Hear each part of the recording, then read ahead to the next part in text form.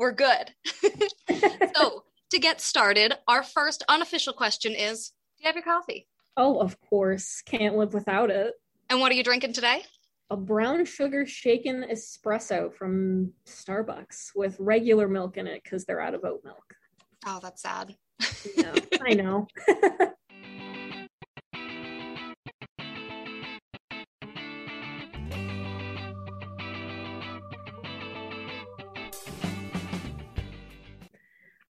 Hi, and welcome to Gallery Guide, a Sordoni Artcast. I'm Carly Stasko, Outreach Coordinator here at the Sordoni Art Gallery at Wilkes University. And today we are talking with our summer intern, Sophia Krupsha. All right, so we're going to get started with some biographical questions.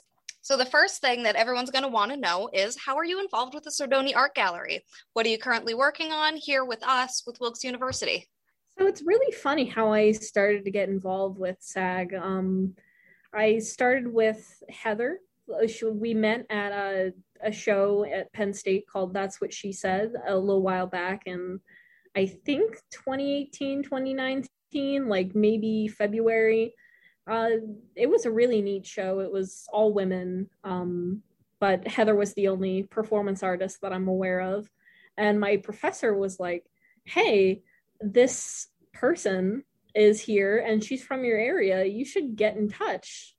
So I'm like, okay, and sent her an email and the rest is history. But what I've been doing right now with the Sordoni is I'm the archive intern. So I've been going through old files, scanning in documents, writing brief descriptions for the documents, and putting work into a database, which it's kind of interesting. It's all done in Excel and Google Sheets, and it's not terribly complicated, but it's really fun work for me. Like, I get to see all the old exhibition catalogs. What was the coolest one that you uncovered that you didn't know about? It's not actually a show, but it was a lecture called Will the Real Franz Klein Please Stand Up? Oh man, now I'm curious. Was there like a Shakespeare thing going on where people thought there were multiple people being Franz Klein, or I don't know. I think it was sometime in the late 80s, early 90s. So it was something interesting. I saw the little show card for it and just I thought it was so funny. Nice. So one of the main reasons that we're really excited to chat with you, and it's really, really cool that we managed to like time this the way it is that you and our current artist on display, Ray Klimek, you guys have a lot in common, right? Oh yeah, absolutely. So my inspiration comes primarily from local history, and I'd like to read a little bit off of my artist statement here. Through my considerable research, it is evident in my paintings that my curiosity lies in the artificiality of the industrial landscape and the loss of cultural identity. What happens when the industry leaves the landscape after it exhausted all of its resources? Equipment is left behind to rot, businesses take over previously occupied corporate properties, and oddities begin to emerge, such as crumbling buildings and even rust-orange waste streams that flow into the local river. In the true style of landscape painting, I attempt to depict the sheer beauty of a location. However, the locations I'm depicting are areas masked by the ugliness of an industrial complex come and gone. The landscape as a self-portrait and how the landscape can affect the self psychologically also interests me as a topic of discussion in my paintings. This is where loss of cultural heritage and its repercussions begin to take shape in my work. The people were exploited by the immigration system, forced to repress their heritage, and their bodies were also used for labor by the industries in the Rust Belt region. This portion of my work has mainly been exhibited through digital media, such as photoshopping old photographs, but I would love to continue to expand upon it with painting. I love it. So yeah, like obvious. So where are you? What's your home base, if you don't mind me asking? Right now, I'm located right across the river in Kingston. Okay. So I have access to all the other little local towns, and I go around and photograph with a nicer camera than an iPhone. just for some reference photos for landscape paintings, like any oddities that you might see, such as abandoned gas stations. There's a sign in Plymouth that it has like the price of gas on it, and someone crossed it out and put over it firstborn. I know the one you're talking about. Yes. Oh, that's so wild. Yeah, because Ray is originally from the Exeter area. So just, a little bit further down the river, but it's, very much the exact same culture. And I love hearing you guys talk about, because something that I think a lot of people don't know about the area is that, yes, it's predominantly white, but that is a result of this, European immigrant cultural mixing bag of, and let's face it, when we look at, time periods where we have Italian immigrants and Irish immigrants coming in, and they're not treated as white. They are going through a similar issue. Again, it's, obviously very different than what's going on contemporarily, but acknowledging the fact that there was a lot of that blending going on, and a lot of that heritage was forcibly blended together. Like you said, that, that assimilate or perish is just really fascinating. And I think it's so easily forgotten in this area. So I love that you're capturing that. Now, you said you took pictures, but obviously you're not a photographer in the way that Ray is. Your focus is a little bit more on painting and that aspect of the visual arts. Would you mind telling our listeners a little bit about your practice and how we might recognize your work if we saw them out in the wild? So my paintings are created using a variety of methods that are both traditional and unconventional. Techniques such as layering, color blending, and keeping the canvas wet with a spray bottle to make intricate patterns keeps the painting mercurial, while also anticipating a specified layout for the final view of the landscape. Intricacies created by consistently layering and brushing away wet spots allow me to randomize designs such as those seen in nature. Similarly, layering and color blending enable me not only to have more control over the outcome of the painting, but also to transform the painting by manipulating with saturation and shading. I especially like to use complementary colors as tints to modify the final piece in a way that creates a mood or atmosphere emboldened by the saturation of the landscape.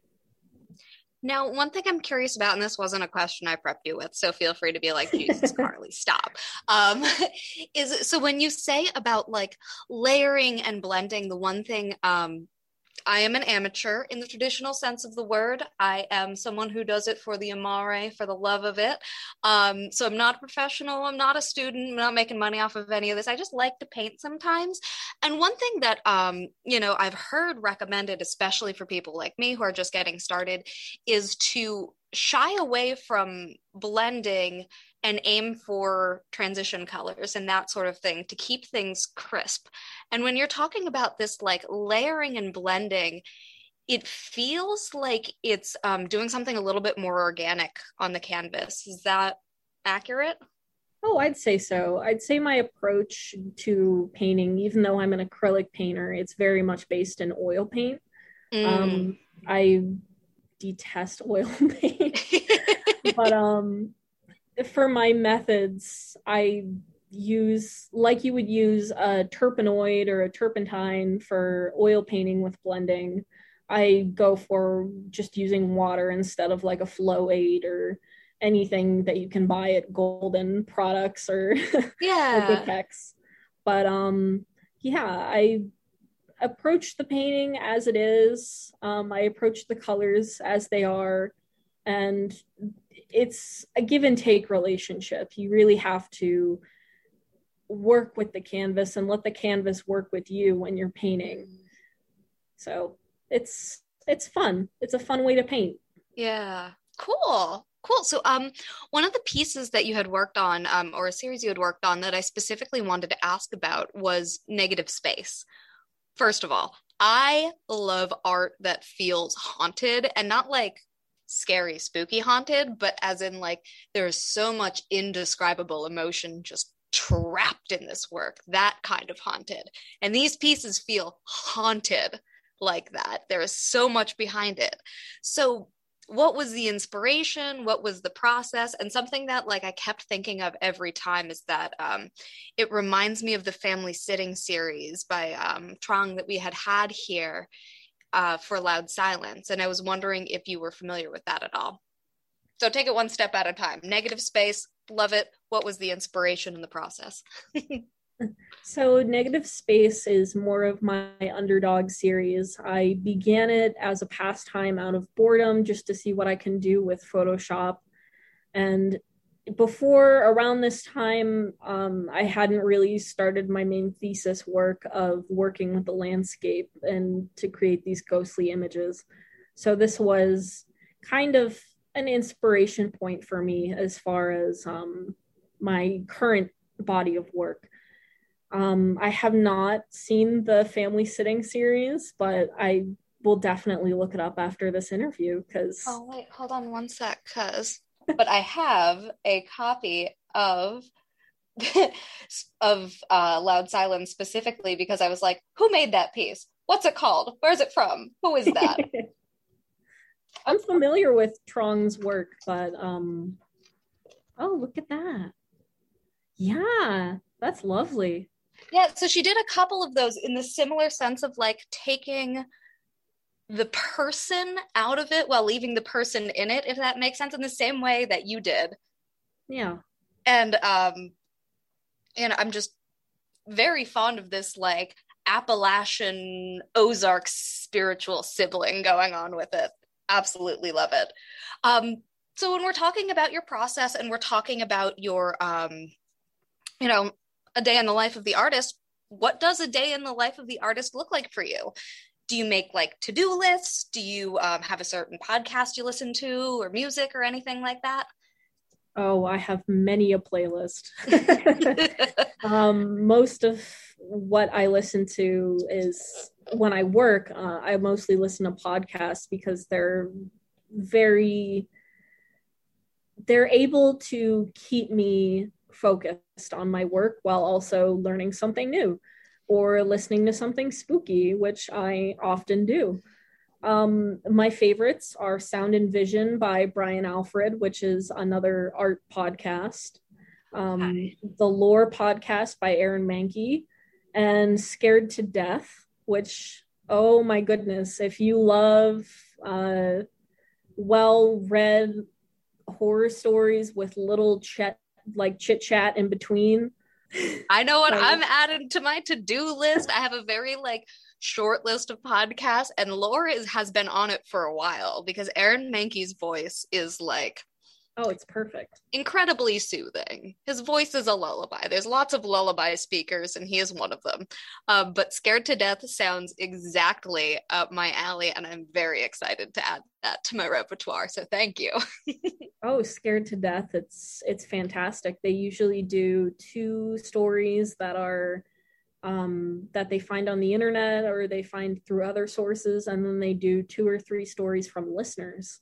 Ooh. So they've done even one of my stories too. So oh dang, I gotta find out what podcast, which podcast episode it is, but I'll let you know when I figure it out. Yes, absolutely. Stick around for more Gallery Guide.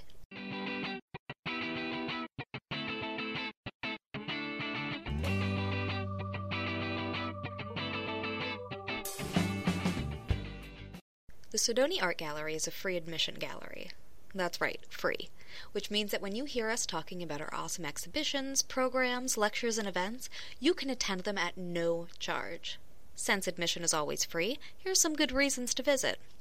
Going on a romantic date to the movies, but you got here way too early. Going out to brunch downtown with your BFFs. Kids begging you to get out of the house, but it's a dreary day. Any reason is reason enough to stop in and surround yourself with art. Our hours are Tuesday through Friday, 10 a.m. to 5 p.m., and Saturdays from noon to 5.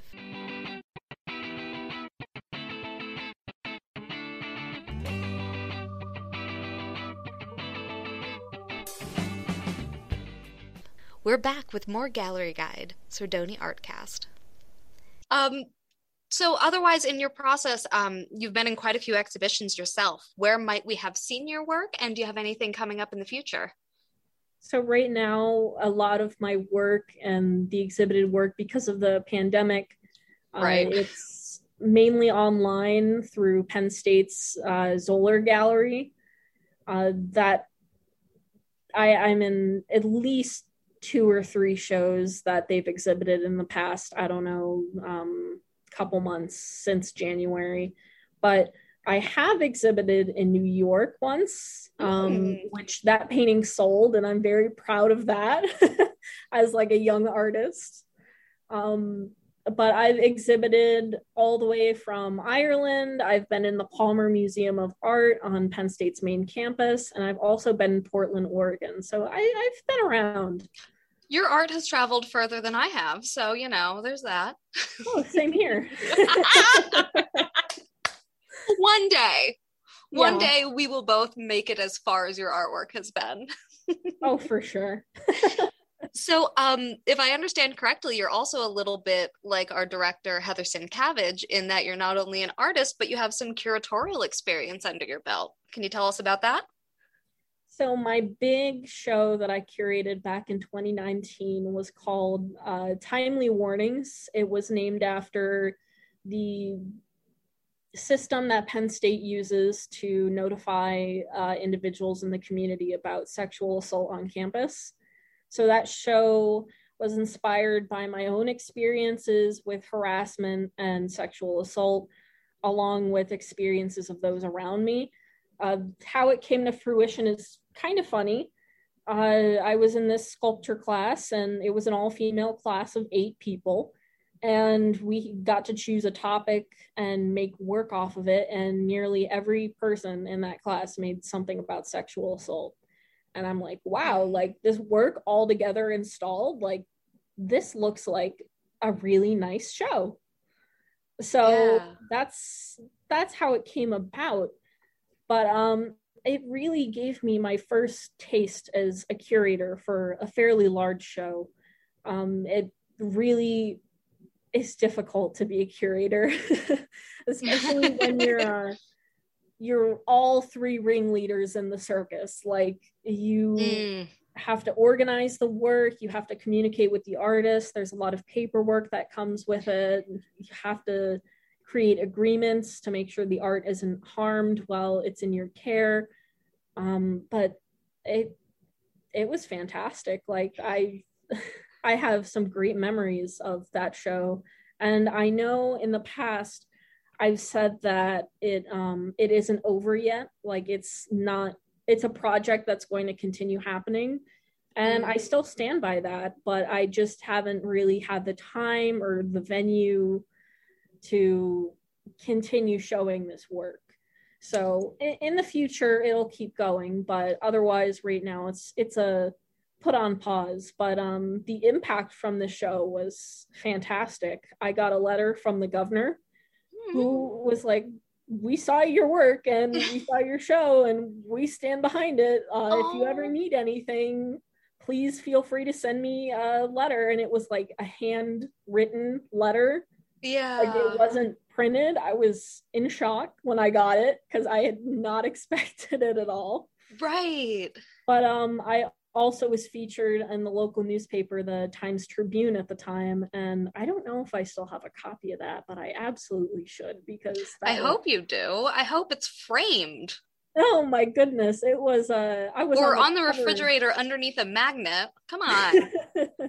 I was on the cover of the Life and Times section of the Times Tribune for that. Oh So my God, I'm gonna have to look that up. I have on my website, I think I still have the link to the article. Oh, that's even better then. Okay, so that's like the digital version of sticking it on your fridge under a magnet. That works. Yeah. Oh, yeah. So now is the time where we get to move on to some of our fun art snob questions. Ooh, are you ready? Of course. So some of these might get us in trouble, but it's okay. So to start with, the easy one. Do you have a favorite artist, favorite piece, somebody who currently inspires you, anything along those lines? So my favorite artist right now from art history, I'd have to say I'm a big contemporary art fan. So everything from Impressionism on just Okay. blows me out of the water. But Yeah. my favorite artist right now would have to be Alice Neel because she kicked butt and she took names and she was a revolutionary for portraiture and women in art, and she just did not care. Like she was fantastic. And she currently has that show at the Met right now, People Come First, which I am dying to see, but I have not gotten to yet. Right. Did But Ray said that Ray Klimek mentioned that he had seen it yet, or that he's also excited for it? I think he'd seen it already. I'm jealous. My favorite contemporary artists, as far as the last 20-30 years or so, would have to be Rebecca Morgan and Devon Shimiyama, who are just a little bit older than I am. Mm-hmm. Rebecca Morgan, primarily her work deals with the idea of the lower class Pennsylvanians generally, the whole idea of being a hillbilly, because that's the culture she comes from. She's not appropriating it in any way. She's not making fun of it, Right. but she's respectfully showcasing it and being delicate with the topic. But it's also, her work is very recognizable. She has a very particular way of making portraits, and I've had the privilege of meeting her and having a studio visit with her, and she is just lovely. Highly recommend her and her work. But Devon Shimiyama also graduated from Penn State with a BFA in drawing and painting. He right now he works mainly in queer art. He's a queer Black man himself, so that's the area. Like, a lot of his work is very personal to him, and his work is beautiful. A lot of vibrant, bright colors with glitter, and it's phenomenal, really, like what he does. He uses glitter in a way that makes it not look gaudy, and that's just fantastic to me. Oh yeah. And my favorite piece is a tough one because there are so many, but I think my favorite right now would have to be Untitled: Portrait of Ross in LA by Felix Gonzalez Torres. Oh, that piece breaks my heart. Go on. Oh yeah. If you haven't seen the piece, it is a pile of candy, usually a uniform candy, like one specific kind, piled up in a corner, and you can take it and it's replenished throughout the time that it's exhibited. But the whole idea about it is he lost his partner to AIDS. And so a lot of his work at the time was dedicated to his partner Ross, and it's just beautiful. It's so sad. But it's a really fantastic piece, like just working with relational aesthetics and people. It just hits all my markers for a wonderful piece, really. Nice. So related, imagine we are giving you unlimited funds to buy any one piece of artwork in existence, but only one. What are you buying? Definitely the same piece I just said. I'd buy unlimited amounts of candy, and I'd have a little place for it in my home. And or another one that you can make and you can own a piece of Felix Gonzalez Torres's work, which is the clock piece, where it's two clocks right next to each other, for those who don't know. And one is, they're set to time to be at the same time, but one of them runs out eventually and the other one keeps going. And it's another tribute to his partner that passed away. And it's just so sad. Yeah. But it's so powerful, really. Well, I just want to back up briefly because I did the math before we talked, and you can get 175 pounds of candy for a little under $700. I mean, like, I feel like if you went for a 1-2 punch of Felix Gonzalez Torres and Shimoyama, you could have a delightful combo of candy and glitter and just like general gay sadness. For sure. Which as a bisexual woman just like hits me in a way that I'm like, oh, love. All right, so this is the part where we get in trouble. This is the question that gets us in trouble. Which artist is overrated / who are we retroactively canceling? And who should we check out instead? I have been waiting for this question because I absolutely hate Takashi Murakami. I am so sorry for everyone who likes his work and what he's done with artists like Kanye West and all the designer brands. And I just think he is just the pinnacle of over commercialization and selling out and crossing the border between making work to sell, like just to sell it, versus making art to make work. Like it's so gross to me, the way he fetishizes like commercialization, and it just makes it like the number one reason for his practice. It just grosses me out. I can't stand it. But Mr. and Yoshitomi Nara are wonderful other options if you're interested in anime art, like higher art than graphic novels or manga. Mr. takes a good shot at those, and Yoshitomi Nara is just fantastic with the portraiture and the figurines, and he has a very straightforward, playful manner of painting, and it's very iconic. You've probably seen his work, but probably don't know who it is. Right, yeah, I was gonna say the name didn't ring a bell, but when you had like sent me your answers, I did a quick peek and I'm like, okay, this is definitely familiar. Oh yeah. Yeah. He was especially big in the early 2000s, and I know for a fact that one of my first exposures to contemporary art was Yoshitomi Nara's work. So I mean, I love it. My mom is the one who introduced me, who loved it. So I think that those two artists, Mr. and Yoshitomi Nara, are just great substitutions for Takashi Murakami. Stick around for more Gallery Guide.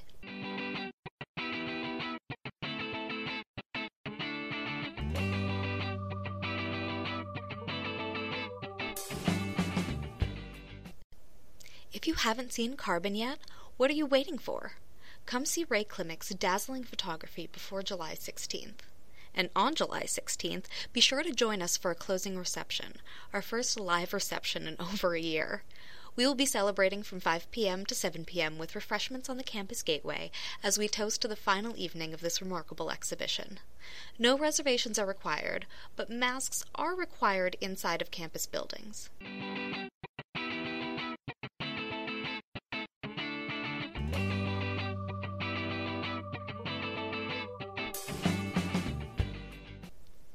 And we're back with the rest of Gallery Guide. So I saw on Instagram that you had used a GIF of Maurizio Catalan's Comedian. And for those of you not in the know, this is the banana duct taped to the wall. Can we talk about this piece? Because I am willing to defend that banana to the death. You don't even understand. Like, I love that banana. It partially inspired this podcast. Like, Heather and I were talking about the banana, and someone overheard me getting so passionate about my defense of this piece that they're like, no, you guys should definitely do that podcast. So I'd love to hear your thoughts. Oh man, the banana. I think it's a contemporary fountain, Marcel Duchamp's fountain, where it's like, what is art and what constitutes high art, and just being utterly ridiculous, but in a way that calls out high art and the institutions of high art, without being too crass about it. But I love the banana too. It's like you said that I dare you to tell me this isn't art. That appeals to me, but also learning that he took a real banana, right, and affixed it permanently with duct tape to a wall and then hailed it as the comedian. And like, it's literally like a 1,000-word essay on like the slipping on the banana peel joke with, and like the reversal of like, oh, this banana cannot move, it can't hurt anyone anymore, but it's also being presented like this is like the banana's mugshot or something. I don't know. Like there's so much depth to the piece that when people are like, who bought a banana with duct tape for $10,000? And I'm like, I would. If I had that money, I would buy that banana. And we were talking the other day about how, and I can't remember the artist, and you know what? We'll leave a little space in here where when I look this up after the interview, we add in the name of the artist, but the statue that eats. Yes. That it was, that it's the two pieces. The only way that this statue stays in shape, in the shape it's supposed to be, is because there's a head of cabbage providing that tension. And then once it like provides enough pressure and like masticates and rots the cabbage enough, the statue falls apart. And like they have to keep feeding the statue cabbages and heads of lettuce. And I don't know, there's something so magical about this concept that I cannot elaborate on. Do you have any better idea of how to explain why this is so appealing? I honestly don't. I think making fun of and creating art that makes fun of the institutions that we've been kind of conditioned to revere and to understand as being high academic art. I think that it's a great rebellion. Like it's a great screw you to all the people who take art way too seriously. It's a great place for us to go back and to say, okay, what is art? What do we consider art to be? And can a banana on a wall or a statue that perpetually eats be considered high art? Yeah. And it's just fantastic what we come up with, that we continue to go through this cycle of, well, we think we know what art is, but maybe we don't. And let's find out what it is again. And then the cycle continues. So I love it. I love it. So looking ahead a little bit, what do you have next going on in your adventures once you leave here, leave the Sordoni Art Gallery? So immediately after I leave here, I have some fun little events to go to, like the Macaroni and Cheese Festival on Montage Mountain. Wait, when is there a Macaroni and Cheese Festival? June 26th. You can still get your tickets. This is a shameless plug for this event.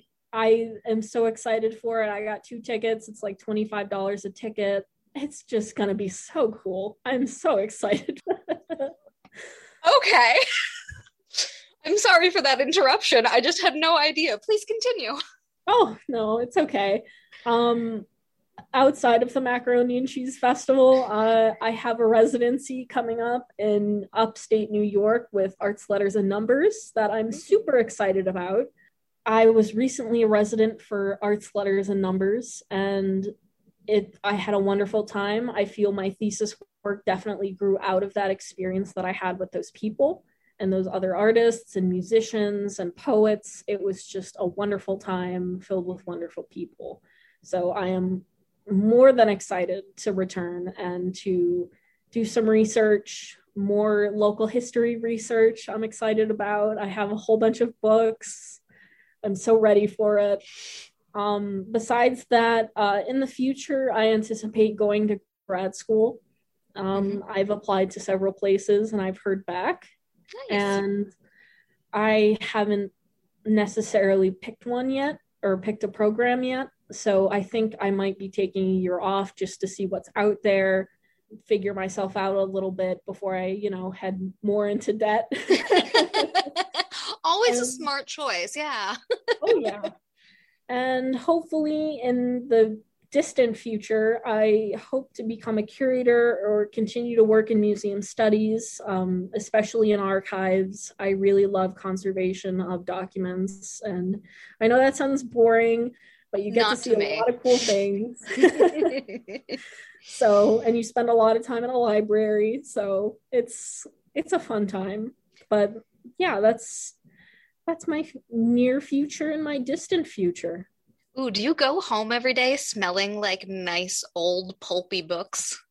I bet I do, honestly, because I spend a couple hours in there every day. Right. So our listeners, the listeners of Gallery Guide are really a mix of professionals, students, connoisseurs, and amateurs like me who are into it purely because we love it and think it's really neat.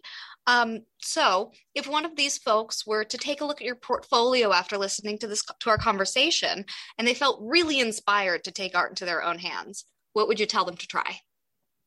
I would tell them go with the basics. Start sketching, start drawing, just start getting into it. Sketching and drawing can be really affordable. Like, just all you need is maybe a pencil, a pen, and a sketchbook, or printer paper, or even your notebook. Like, you can sketch anywhere, anytime.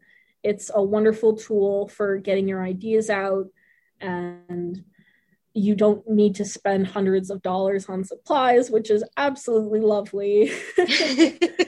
And you have the world at your fingertips, and you can really use drawing in so many ways. It's just a fantastic medium for communicating ideas. And I mean, one of my favorite little analogies is that someone once told me, if you speak a different language than somebody else and you tell them flower in your language, they might not understand. But if you draw a flower, they'll be able to understand you. And that's just a wonderful way of showing how much drawing can connect others. It's a wonderful tool. Yeah. Oh, I love that. So, likewise, do you have any words of advice for our listeners as they approach making art or visiting exhibition spaces? Have an open mind. I know it's really stereotypical to say that, as an artist myself, but having an open mind is essential to understanding without judgment.